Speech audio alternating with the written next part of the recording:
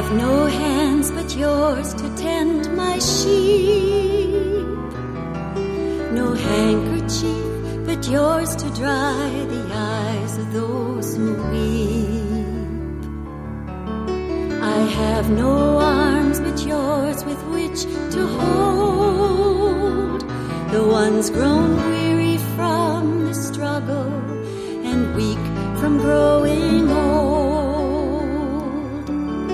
I have no voice but yours with which to sing, to let my children know that I am love, and love is everything. I have no way to feed the hungry souls, no clothes to give the naked, the ragged and the poor. So be my heart, my hands, my tongue, through you our will be done. Fingers have I none to help untie the tangled knots and twisted chains that strangle fearful minds. Welcome to Spirit in Action. My name is Mark Helpsmeet. Each week, I'll be bringing you stories of people living lives of fruitful service, of peace, community, compassion, creative action, and progressive efforts. I'll be tracing the spiritual roots that support and nourish them in their service. Above all, I'll seek out light, love, and helping hands being shared between our many neighbors on this planet, hoping to inspire and encourage you to sink deep roots and produce sacred fruit in your own life. I have no way to open people's eyes, except that you will show them how to trust the inner light. I welcome today to Spirit in Action Sam Thayer Price, author of a new book on wild foods called Forager's Harvest. Sam leads workshops all around the USA, sharing his passions, knowledge, and insights about a very practical and deeply spiritual way of connecting with the earth, finding food and nourishment in the bounty of nature. Sam, I've been a grateful witness to your enthusiasm and knowledge about wild foods, so I'm very pleased to have you today on Spirit in Action to share that enthusiasm. Well, thanks for having me, Mark. Happy to be on your program. Let's start out with the basics. What are wild foods? Wild foods are those things that propagate themselves and grow spontaneously on the landscape, or you could say foods that are not intentionally propagated or caused to grow by humans and not cultivated by humans. And why are wild foods interesting? Interesting question. Why are wild foods interesting? I think that on some level they're inherently interesting to us because we are economic animals and food is interesting to us because food is important to us. I guess I think further that wild food is interesting because understanding wild food brings us to an understanding of human history. Our origin as a species is as a creature that ate exclusively wild food. Our social interactions developed around wild food. Our cognitive abilities developed around wild food. So I don't think we can really understand humanity in any of its aspects fully unless we understand our relationship to wild food. I guess this may be the same question in another form, but perhaps you have other insights to offer related to this. Why is connecting with wild foods important for us? Well, I think the basic answer to that is that we protect only what we love, and we only love what we know. If people are going to change the way they relate to the ecosystem, to the earth, in a way that is more sustainable, we're going to have a connection with, we're going to have an understanding of, a love for the landscape, I don't think that we can do that unless we participate in the landscape, unless we act as part of the ecosystem rather than just an observer of it. We belong to the earth. We all belong to the earth. It's not that she belongs to us. It's we belong to her. It's we belong to her. We belong to the earth. We all belong to the earth. It's not that she belongs to us. It's we belong to her. It's we belong to her. A strand in a web are we. A strand in a web I believe. To own it we cannot dare to dream. It's a web that we didn't weave. It's a web that we didn't weave. And we belong to the earth. We all belong to the earth. It's not that she belongs to us. It's we belong to her. It's we belong to her. In sun and in wind and in rain is a seed of what will be. It awakens a power that grows down below. It courses through you and through me. It courses through you and through me. And we belong to the earth. We all belong to the earth. It's not that she belongs to us. It's we belong to her. It's we belong to her.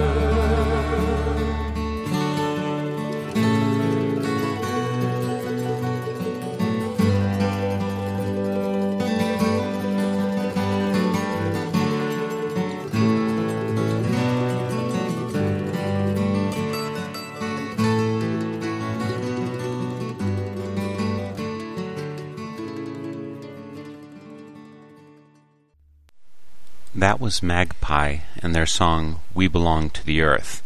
I'm Mark Helpsmeet, and you're listening to Spirit in Action, just one of the programs produced by Northern Spirit Radio.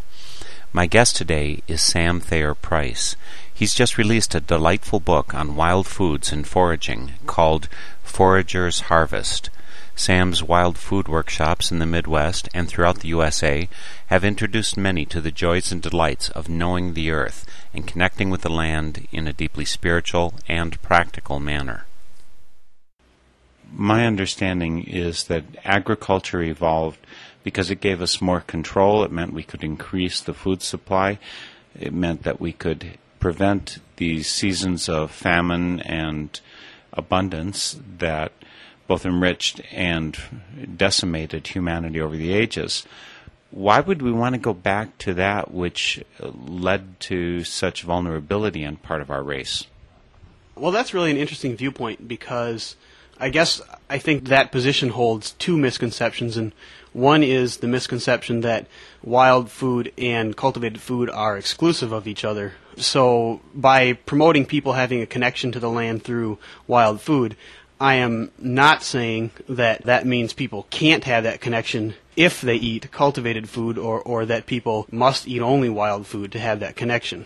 But the other misconception I think that's expressed in that position is one that's very prevalent in our society, which is that cultivating plants, agriculture, made our food sources more stable and more reliable.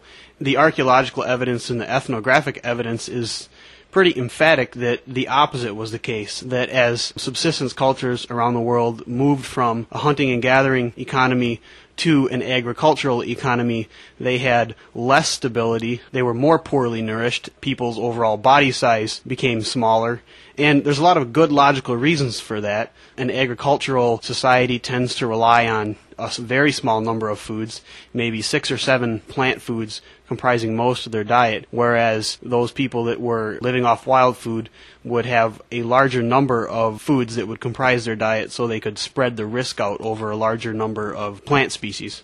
But back to the first point is we don't need to go back to that economy, a Stone Age economy, in order to receive the benefits of connecting to nature that wild foods as a hobby or as something more than a hobby could bring us. How did you get started in this? What connected you up with wild foods, and why is it such a passion in your life? Well, what got me started was when I was a child, I was just interested in all aspects of nature, and really for reasons that I can't put my finger on and that I can't trace to their origins, I was just excited about the notion of being able to feed myself. And I've spent, I guess, my whole life pursuing that fantasy, pursuing that idea. The first experience that I remember eating wild food was when I was 4 years old, and I was hiding under the porch with my older brother and older sister, and I don't know what we were doing under there, but there was a plant growing under the porch, which my sister picked and showed to me, told me that we could eat, and we all ate them. It was obvious that my older brother and sister had eaten them before. And I didn't know what this plant was at the time. We called them juicies for years, but I know now that they are called wood sorrel. I guess the first experience that made me realize that there was a potential of even eating food out in the wild, food other than what was in the cupboard or from the grocery store. Once I had that experience, I was constantly searching for any knowledge. If I heard anything said about a plant being edible, I never forgot that, and I pursued it once I could read in literature, and I read about plants, and then I would go out and test those things and see how they tasted, how they sat with me. When I was 13 or 14, I started to read a lot about wilderness survival, and I became kind of obsessed with that notion, and my best friend and I would go on camping trips on the weekend where we wouldn't bring any food with and see if we could survive. Obviously, we always survived, but it was those experiences that really pushed us to learn and were really exciting and really memorable trips. So that's one of the experiences that really solidified my interest in wild foods when I was in my adolescence. Could you give us a few examples of foods that are plentiful in this area, Eau Claire area, foods that a common person could learn to identify, go out and eat and prepare without much difficulty? Yeah, there's quite a few different green vegetables, shoot vegetables, such as bracken fern fiddleheads are real common in the Eau Claire area and are not just eaten by a few wild food fanatics, but they're a regular everyday vegetable in the Orient, in China, Japan, Korea, and is probably the most common herbaceous plant, is a non-woody plant in the Eau Claire area. There's also butternuts are fairly common around Eau Claire and can be used like walnuts.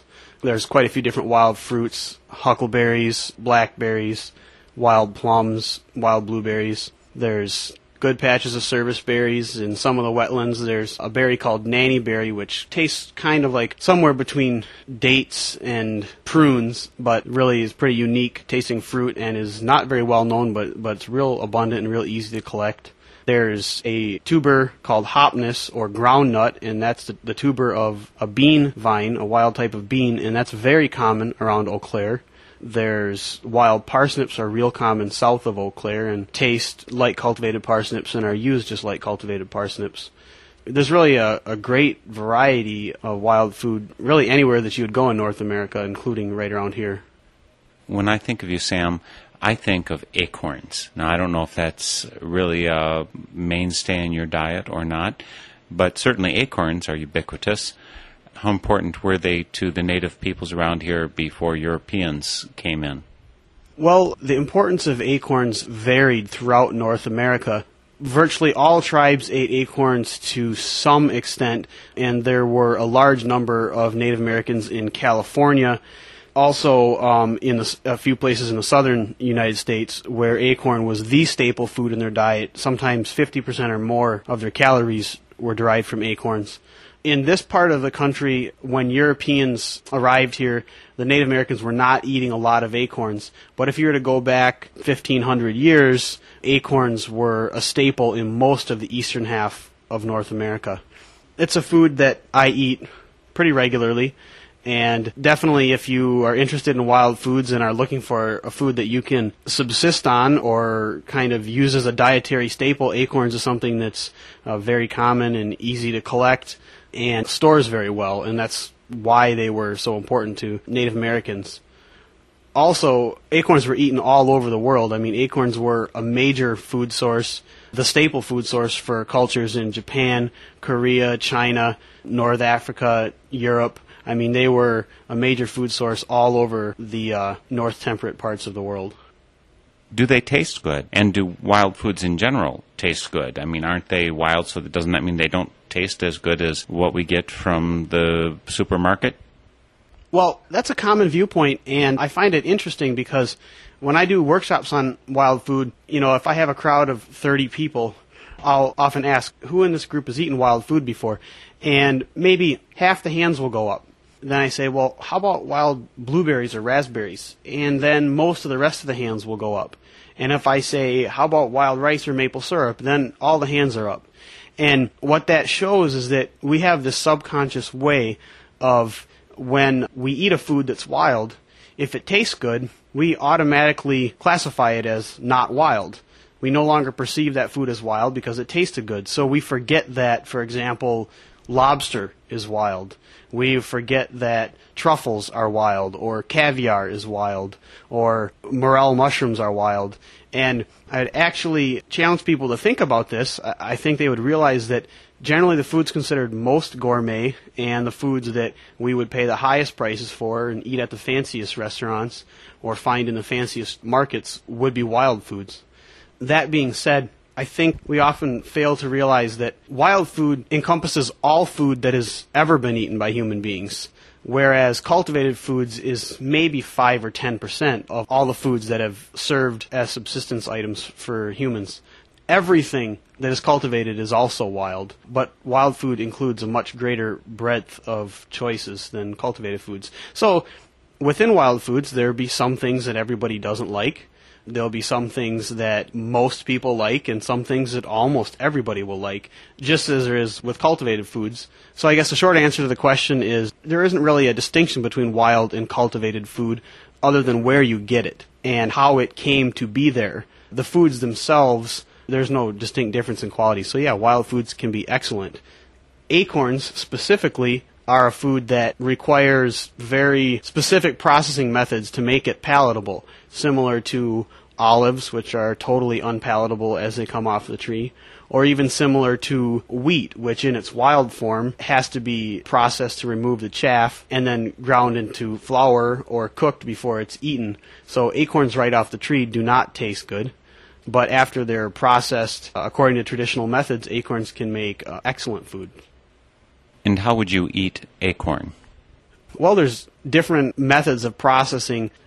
I eat some acorns hot leached or leached in boiling water, and leaching is just the process of removing the tannin that makes the acorns bitter. And hot leached acorns become real soft and kind of a mild flavored, starchy substance that I use in place of beans in chili. That's one way that I eat them often.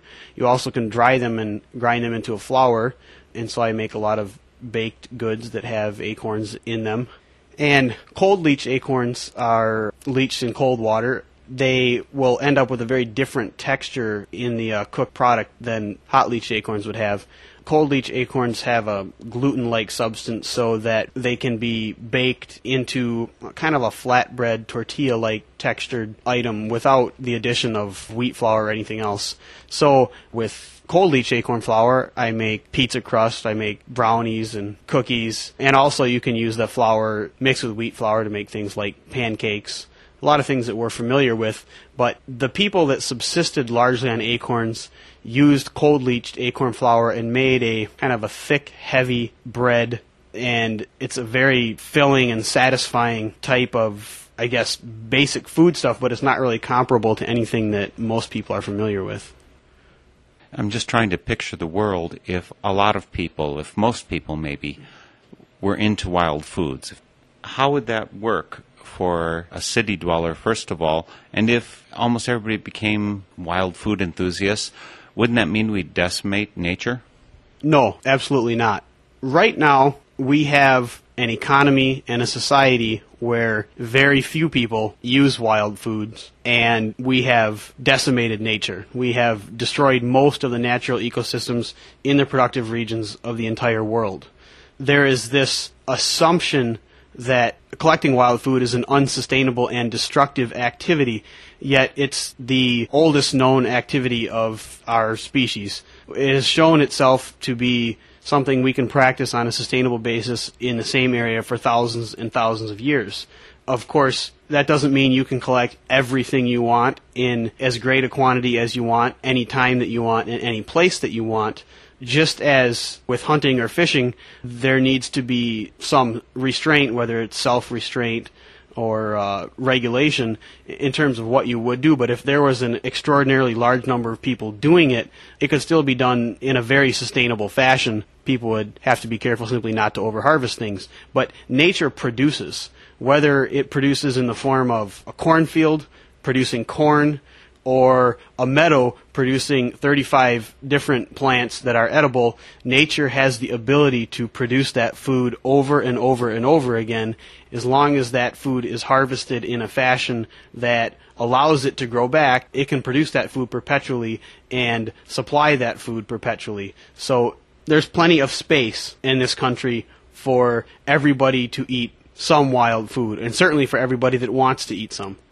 And does that include city dwellers? Is there wild food that they could take in? Well, actually, there's a lot of wild plants growing in urban areas, even in places we generally don't think of as wild, like plants we might have growing as weeds in our yard, weeds in parks, for example, that are not tended but are edible, such as lamb's quarters and dandelions. But it is less practical for somebody in an urban area to use wild foods for a larger portion of his or her diet. And I guess that's just the way it is. It's the same as with any activity you want to participate in. Your location is going to determine how much you can participate in it. I want to take us over to some kind of theological basis or theological grounds right now. And I'm not presuming that you are the ultimate theological expert of the world. But I've heard it said by folks that because in the Bible it says that God gave us dominion over all the animals and plants of the earth, that the domestication of plants and animals is the natural outcome and the good outcome for us. How do you see that subject? Nature has things that it doesn't want to do and things that it does want to do. If we have dominion over nature, and if we accept that dominion in the way that we normally think of dominion as far as having control of or ownership of, that still doesn't make it sensible to try to force nature to do things that it doesn't do very well. We, as a society, have an economic system which, whether we want to believe it or not, it is not sustainable. And by that, I mean our form of food production has shown through history to be distinctly unsustainable. It is unsustainable because it functions in a way that is contrary to the way that nature wants to function. So whether we have dominion or not, it is still intelligent, wise, prudent, and effective in the long term for us to produce our food in a way that is in accordance with how nature produces food and how nature produces and sustains life. Can eating wild foods help us know more about how that really should function? Yes, I really believe so. One simple way that it can do that is just by getting us to think about the possibilities that exist as far as our food choices. We eat what we know.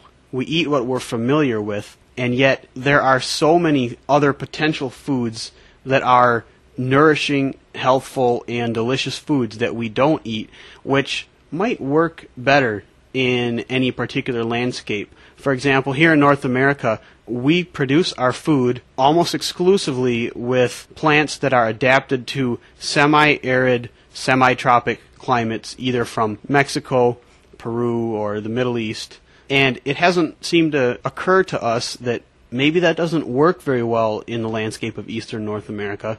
Perhaps Eastern North America has other foodstuffs which work better in our landscape. Using wild food is a way of opening your eyes to the breadth and the depth of food possibilities that we have.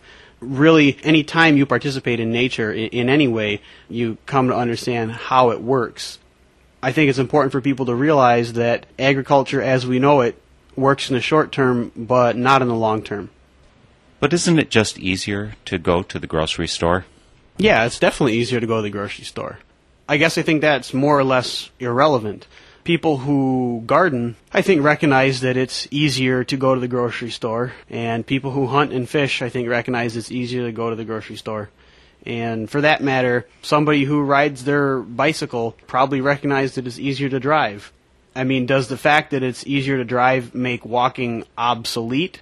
I don't think so at all. They're totally different experiences. So if food is sacred to us, then it is something that we value above and outside of just the economic value we could place on it.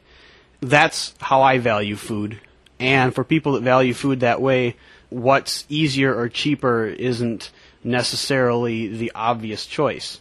Again, I'm not saying that I don't shop at a grocery store or that nobody should shop at a grocery store. Not by any means am I saying that.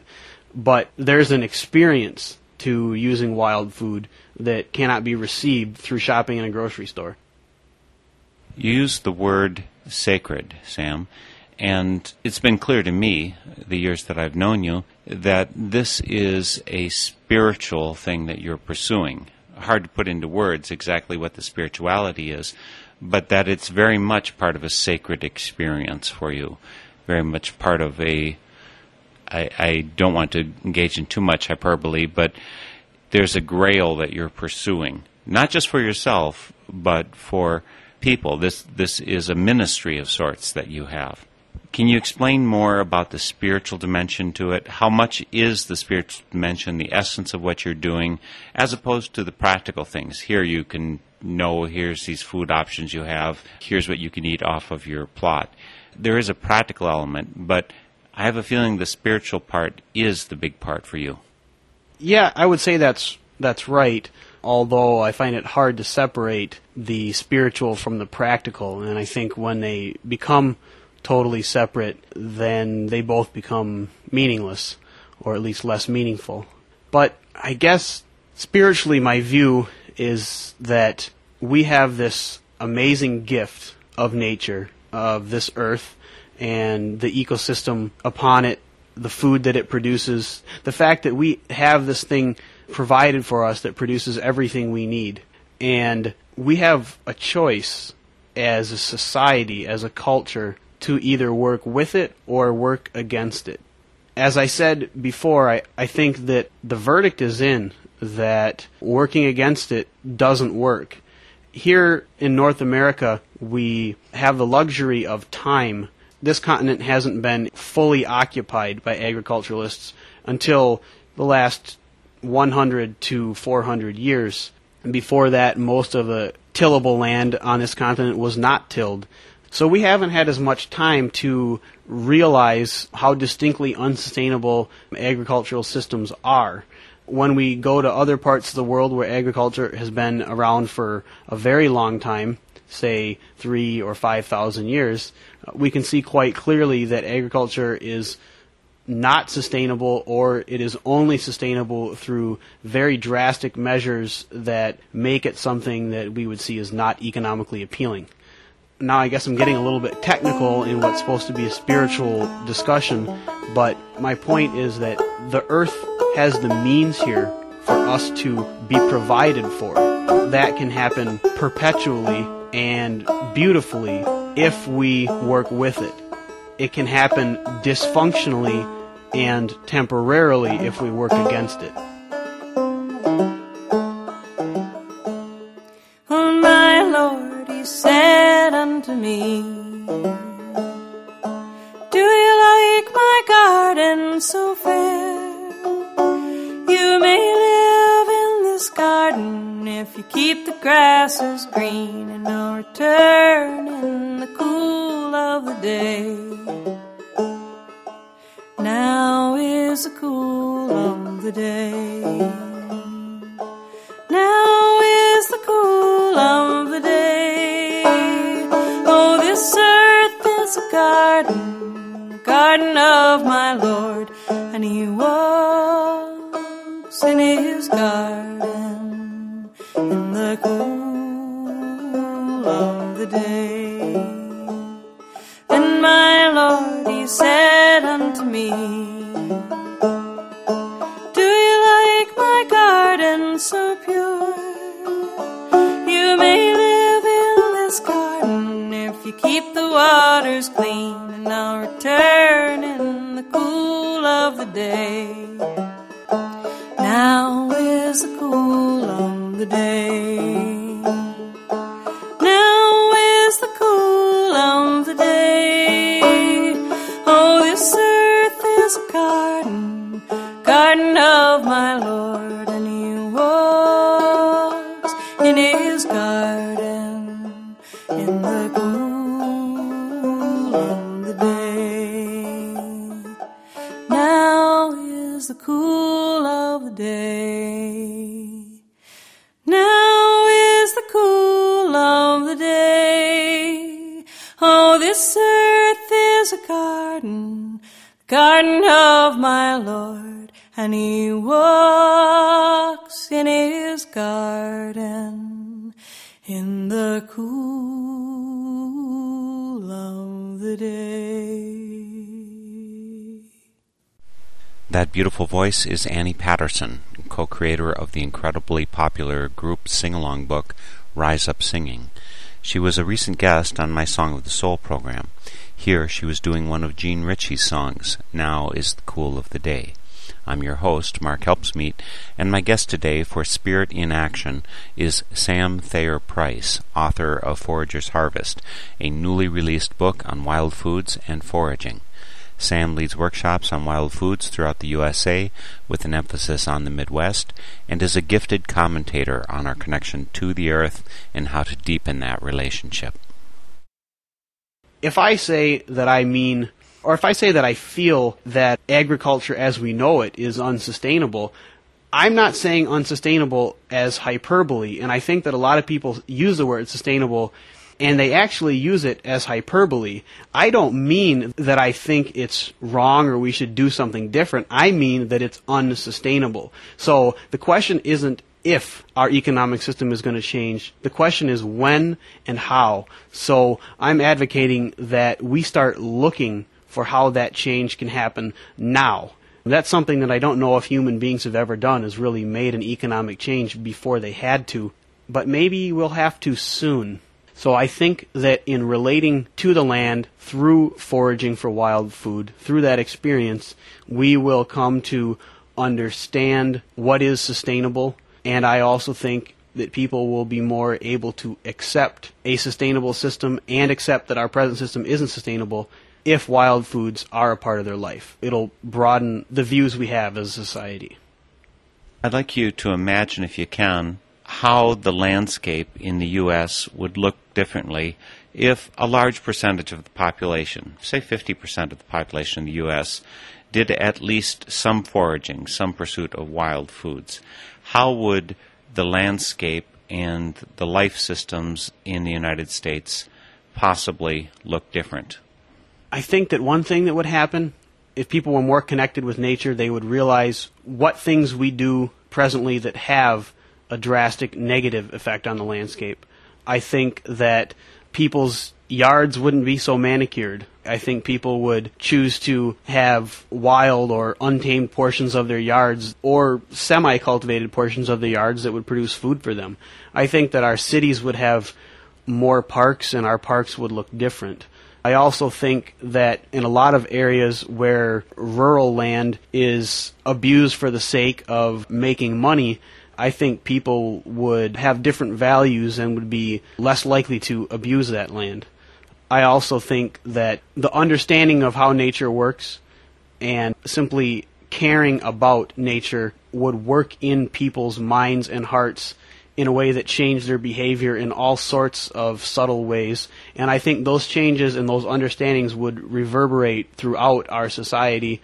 I think that just in the way that television or automobiles becoming part of our lives has changed the way we think, I think that if a lot of people had a relationship with nature through wild food, it would change the way we collectively as a society think, and I think it would change decisions we make as a society in so many ways that it would be hard to delineate all of them or even conceive of all of them.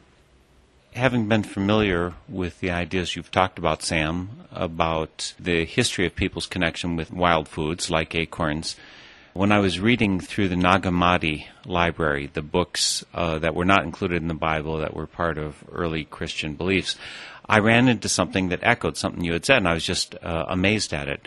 Essentially, in the passage, it laid out a real strong prejudice against acorns, which, after all, were the food of the hunter-gatherer local folks in Europe before wheat came in and took over the territory. In that book that didn't make it into the Bible, it said that wheat is the food of people and that acorns are the food of swine, which is, of course, from Hebrew tradition. That's the lowest of the low. All of that to say that religion can contain a prejudice for or against this practice you're talking about, wild food gathering. In your views and in your experience, what spirituality is compatible with this kind of wild food practice that you advocate? It's pretty clear that our values are reflected in how we interpret and implement religious teachings. So anybody that values wild food, anybody that has the experience of using wild food, will interpret their religious teachings in a way that's compatible with that. I don't know of any religion that would preclude having a deep experience or relationship with nature through wild foods.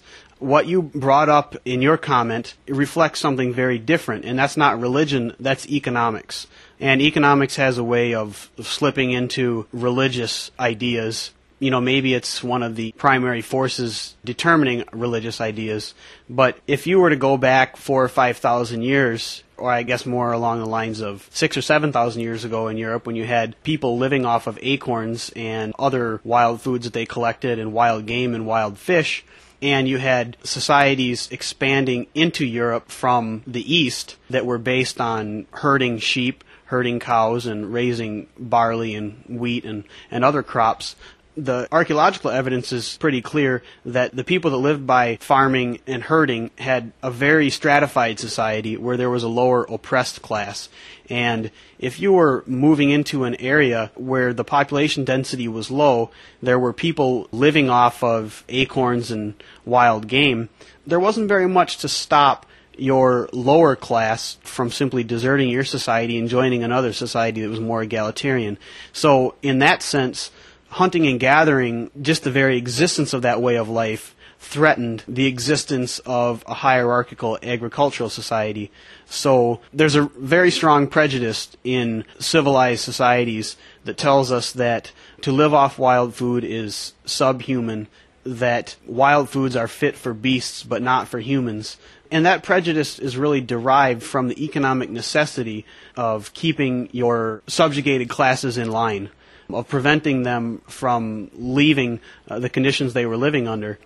Also, it helps to dehumanize your enemy, and when you're an expanding agricultural economy, you need to dehumanize those people that you need to kill to take their lands. So this quite pervasive prejudice against wild foods and the people who ate them is something that we don't often think about because it's so ingrained in our culture, but if you stop and think about it, you'll see it popping up repeatedly in the literature. So I think that the passage that you were speaking of is reflective of a point of view that is almost universal in agrarian civilizations. I guess I want to hone in a little bit, Sam, on your personal religious, spiritual background. Could you tell us how you were raised religiously, spiritually? if this wild foods spirituality that you have was consistent with what you grew up with, or did you get put down for it? I think in the same way that in years gone past, when prejudice against Native Americans was more prevalent, kids that were being wild would be put down by saying, "You're running around like a bunch of wild Indians," as if that was some kind of an insult. I have a feeling that the same kind of thing would be present with respect to food. Oh, you're eating grass like a cow, that kind of thing. As you point out already, that may be more a economic prejudice, a structural prejudice than a religious prejudice, but I have a feeling that it seeps in and is part of religious structures that we have. So could you talk about your personal experience? Religion, spirituality, and how your personal spirituality of wild foods fit or didn't fit with the religious structures you've encountered.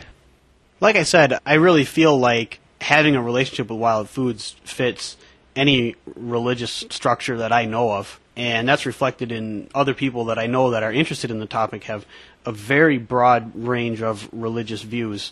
I won't hesitate to say that some religious views are more conducive towards having a relationship with nature. But as far as my background, my parents were both Roman Catholic, and we were raised as a very, not a real religious household, I guess, but what was there was definitely of the Christian bent. And I never really felt like there was anything about my personal beliefs that ran contrary to any religious beliefs that I had, and I was never told that either. So I guess that aspect never really played a role in my development. I was certainly faced with the idea that wild food was a waste of time or something not worth being interested in, but as far as it being improper or against any religious teachings, that's something that I never experienced. But it's also something that I didn't share a lot of, was my views about wild foods or even my interest. There was nobody in my life as I was growing up that shared that interest, and there was nobody that I, made that interest extremely apparent to or intentionally made it apparent to. I was thinking of a particular aspect of religion, which is the holding of weddings. You had a wedding just a few months ago, and you did the food yourself. I was comparing that with the Catholic weddings of my upbringing and of my experience, and I was just having a hard time imagining that wedding as a Catholic wedding, given the food you prepared. First of all, would you share with our audience, Sam, the menu that you and Melissa put on for your wedding, and how that was rooted for you, and out of what kind of religious spirituality you did that? I guess, I don't know if it was so much religious as it was just a matter of pride and a way of keeping myself occupied so I didn't get nervous leading up to the wedding. But we wanted food that was meaningful and food that was good. So I had some very traditional dishes for feeding large groups of people. I made some pasta salad and potato salad. And we had a pig roast from a pig that Melissa's father had raised. And then we had a wild food dish, which was a casserole or hot dish that was wild rice, wild leeks, mushrooms, salsify or oyster plant, which is a root vegetable, wild parsnip. That might be everything that was in there. So I wanted to have one dish that was wild, I guess, to represent. I guess I wanted, some of my relatives and friends to maybe be introduced to the notion that wild food could actually taste good and wasn't something that always had to be marginalized. But I guess I didn't perceive it as a religiously meaningful act, having wild food at the wedding. I sometimes substitute the words one for the other. I might have also said spiritual act, and spiritual might be more comprehensible in this context. One of the parts of the wedding that I thought significant, and I imagine it struck other people as either significant or strange, was the fact that you were barefoot throughout the wedding service. On a day when there were a couple inches of snow on the ground, this was an outdoor wedding, under a tent most of the time, except for when you said your vows. Is there some spiritual significance to that from your point of view? Well, yeah, I would say there was. The short answer to why it was barefoot is because I couldn't decide what shoes I wanted to wear, and feet don't go in or out of style. And my feet don't get cold the way other people's feet get cold. I'm blessed with warm feet and warm hands. But I really liked the notion of that when I made these vows, I was going to be standing directly on and connected directly to God's wonderful earth. So that had an important symbolic meaning to me, as well as just having the ceremony outside. That's part of my broader perspective, that my implementation or interpretation of my religious beliefs includes a healthy dose of thanksgiving for what we have here that I think we often take for granted, because this earth is really a pretty wonderful place. Did you get responses from relatives and friends that this was a little bit far out, the whole kind of Quaker service that we did? The food was a little bit strange. You're outdoors when there's snow, the pressing of the apples, the playing ultimate frisbee in the sheep field. What kind of response did you get to this? And did this feel like a spiritual jarring sense for some people, or did it feel like it's a place where your spirituality was easily accepted? If anybody was uncomfortable or disappointed with the wedding or any aspect of it, that didn't come back to us. Although, somebody that felt that way would likely keep it to themselves. What did come back to us from quite a few people was comments such as, "This is the nicest wedding I've ever been to," or "I hope that my wedding could be like this." And from my experience, I would say the wedding was better than I even could have expected it to be. So I was really glad that we weren't afraid to ignore a few traditions and do things in ways that felt meaningful to us and certainly were in no way irreverent. We just wanted to do it in a way that was meaningful. Of course, I was there for your wedding, Sam, and I helped facilitate the kind of Quaker meeting for worship style of the wedding. I think of Quaker worship as rooted, as very present, that people need to be present in that worship for it to mean something. I believe at least some of your relatives were very nervous that a lot of these people, having no knowledge of what Quakerism is like, were going to feel very uncomfortable, that it was going to be as strange as eating salsify or whatever. Did you see that also as being a comfortable part of the experience for them? I think quite a few of the people in attendance were uncomfortable to begin with, but I think for the most part they sensed that or trusted that we weren't going to put them in a situation that was so uncomfortable they couldn't handle it. And I think within a short time into the ceremony, I think people started to realize, oh, hey, this is no big deal. I haven't been to a wedding like this, but it's pretty laid back and easy to handle. So it wasn't a context that expected a lot from them. And so I think people, once they got over their initial surprise that it was different than other weddings they had been to, I think they were pretty accepting of it. One of the aspects that was beautiful about your wedding, and I think it also connects with Wild Foods, is the apple cider that we drank. You had piles of apples there. The making of the apple cider with a hand press, it felt to me like integral with your approach to Wild Foods. A lot of people, when they think Wild Foods, are only thinking of dandelions or something out there.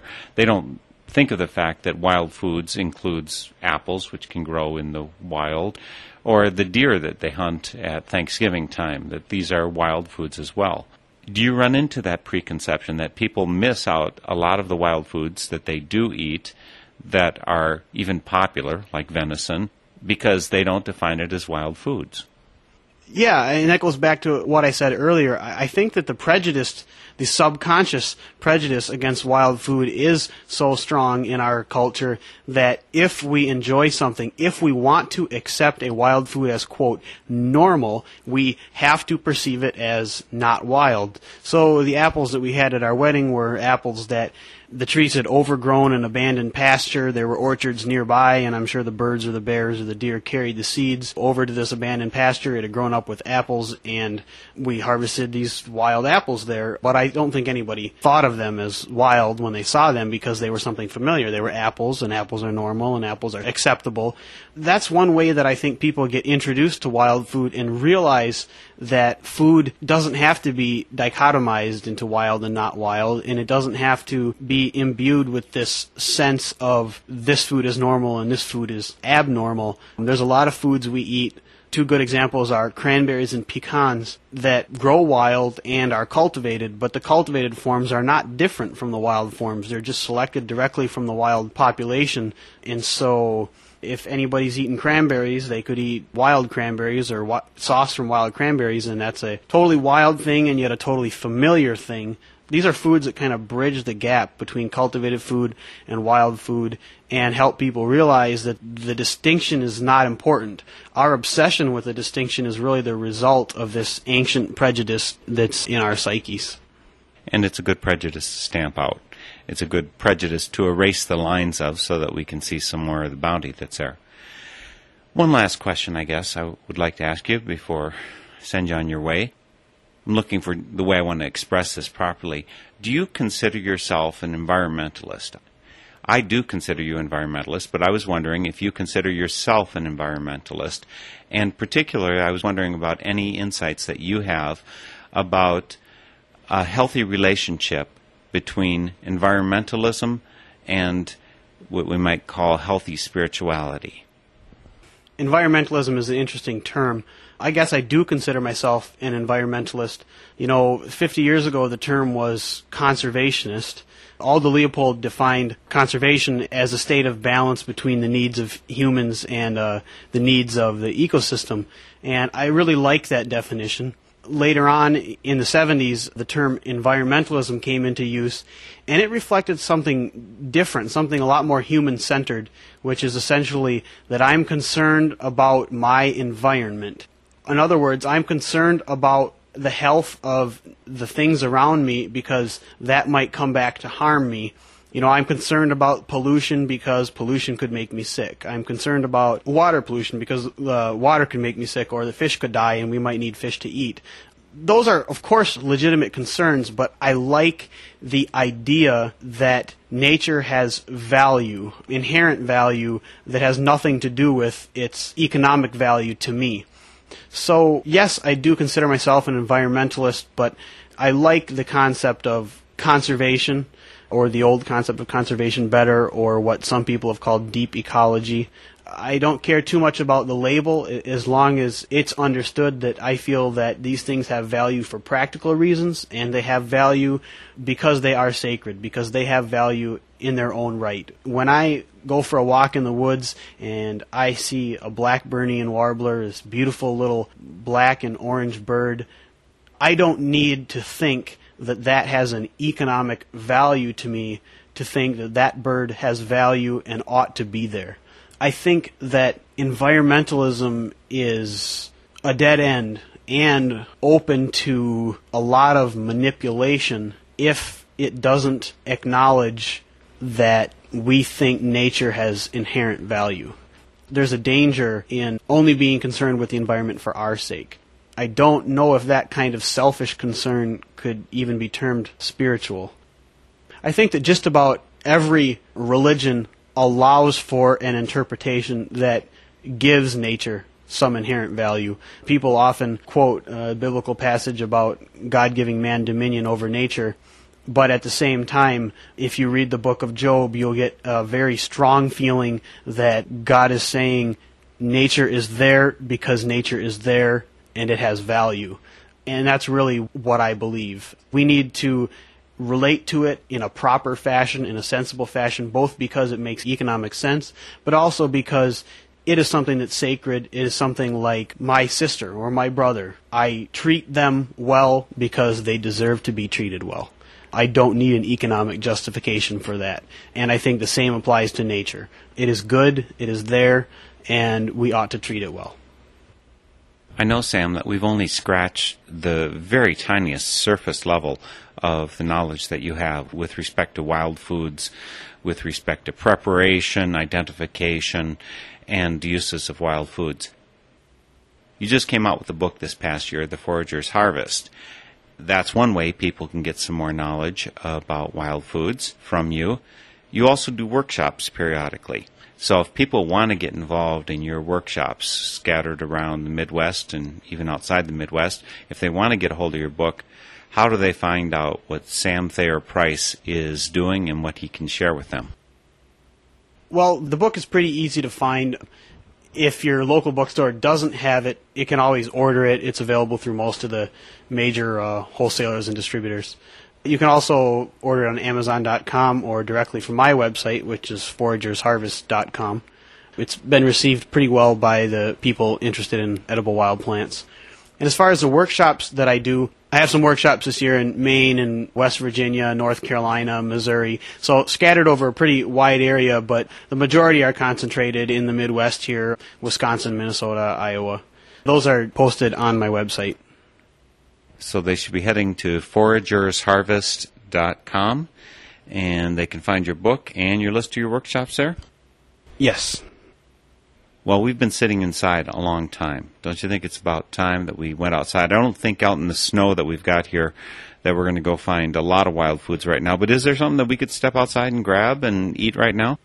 Well, there's a few tea plants, but there's not really a lot of wild food available in the winter. Now, if the ground was thawed, like it was a month and a half ago or a month ago, then there's a whole bunch of different root vegetables that we could actually dig up.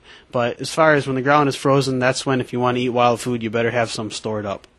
Thanks, Sam, for taking the time here and for going out and doing this good work. I hope you do succeed in helping change a lot of people's lives to connect them a little bit more with the fullness of the earth. Well, I hope so too. And if it wasn't for that hope, I wouldn't be doing this because it hasn't been a very easy path to get here. Thanks again, Sam. God bless the grass that grows through the cracks. They roll the concrete over it and try to keep it back. The concrete gets tired of what it has to do. It breaks and it buckles and the grass grows through. And God bless the grass.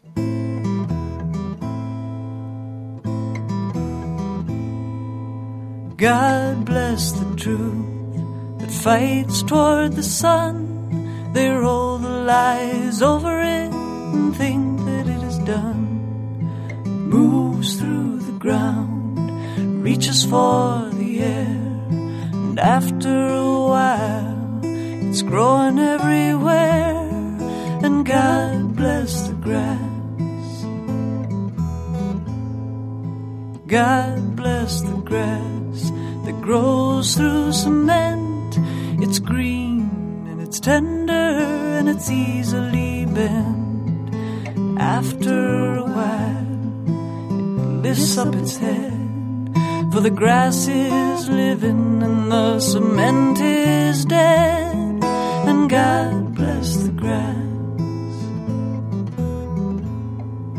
God bless the grass that's gentle and low.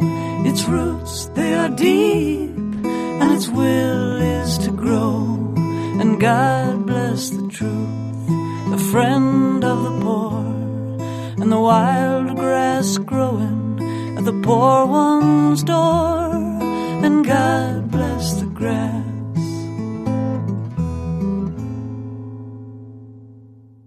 God Bless the Grass is a Malvina Reynolds song, done so beautifully here by Sarah Thompson. You've been listening to a Spirit in Action interview with Sam Thayer Price, author of Forager's Harvest and educator on the spiritual and practical aspects of wild foods. You can find out more about him on his website, foragersharvest.com, and you can hear this program again on my site, northernspiritradio.org. Look there also for info on the music featured on this program and further links and programs. The theme music for Spirit in Action is I Have No Hands But Yours by Carol Johnson. Thank you for listening. I welcome your comments and stories of those leading lives of spiritual fruit. You can email me at helpsmeet@usa.net. May you find deep roots to support you and grow steadily toward the light. This is Spirit in Action. I have no higher call for you than this, to love and serve your neighbor in joy and selflessness. To love and serve your neighbor in joy and selflessness.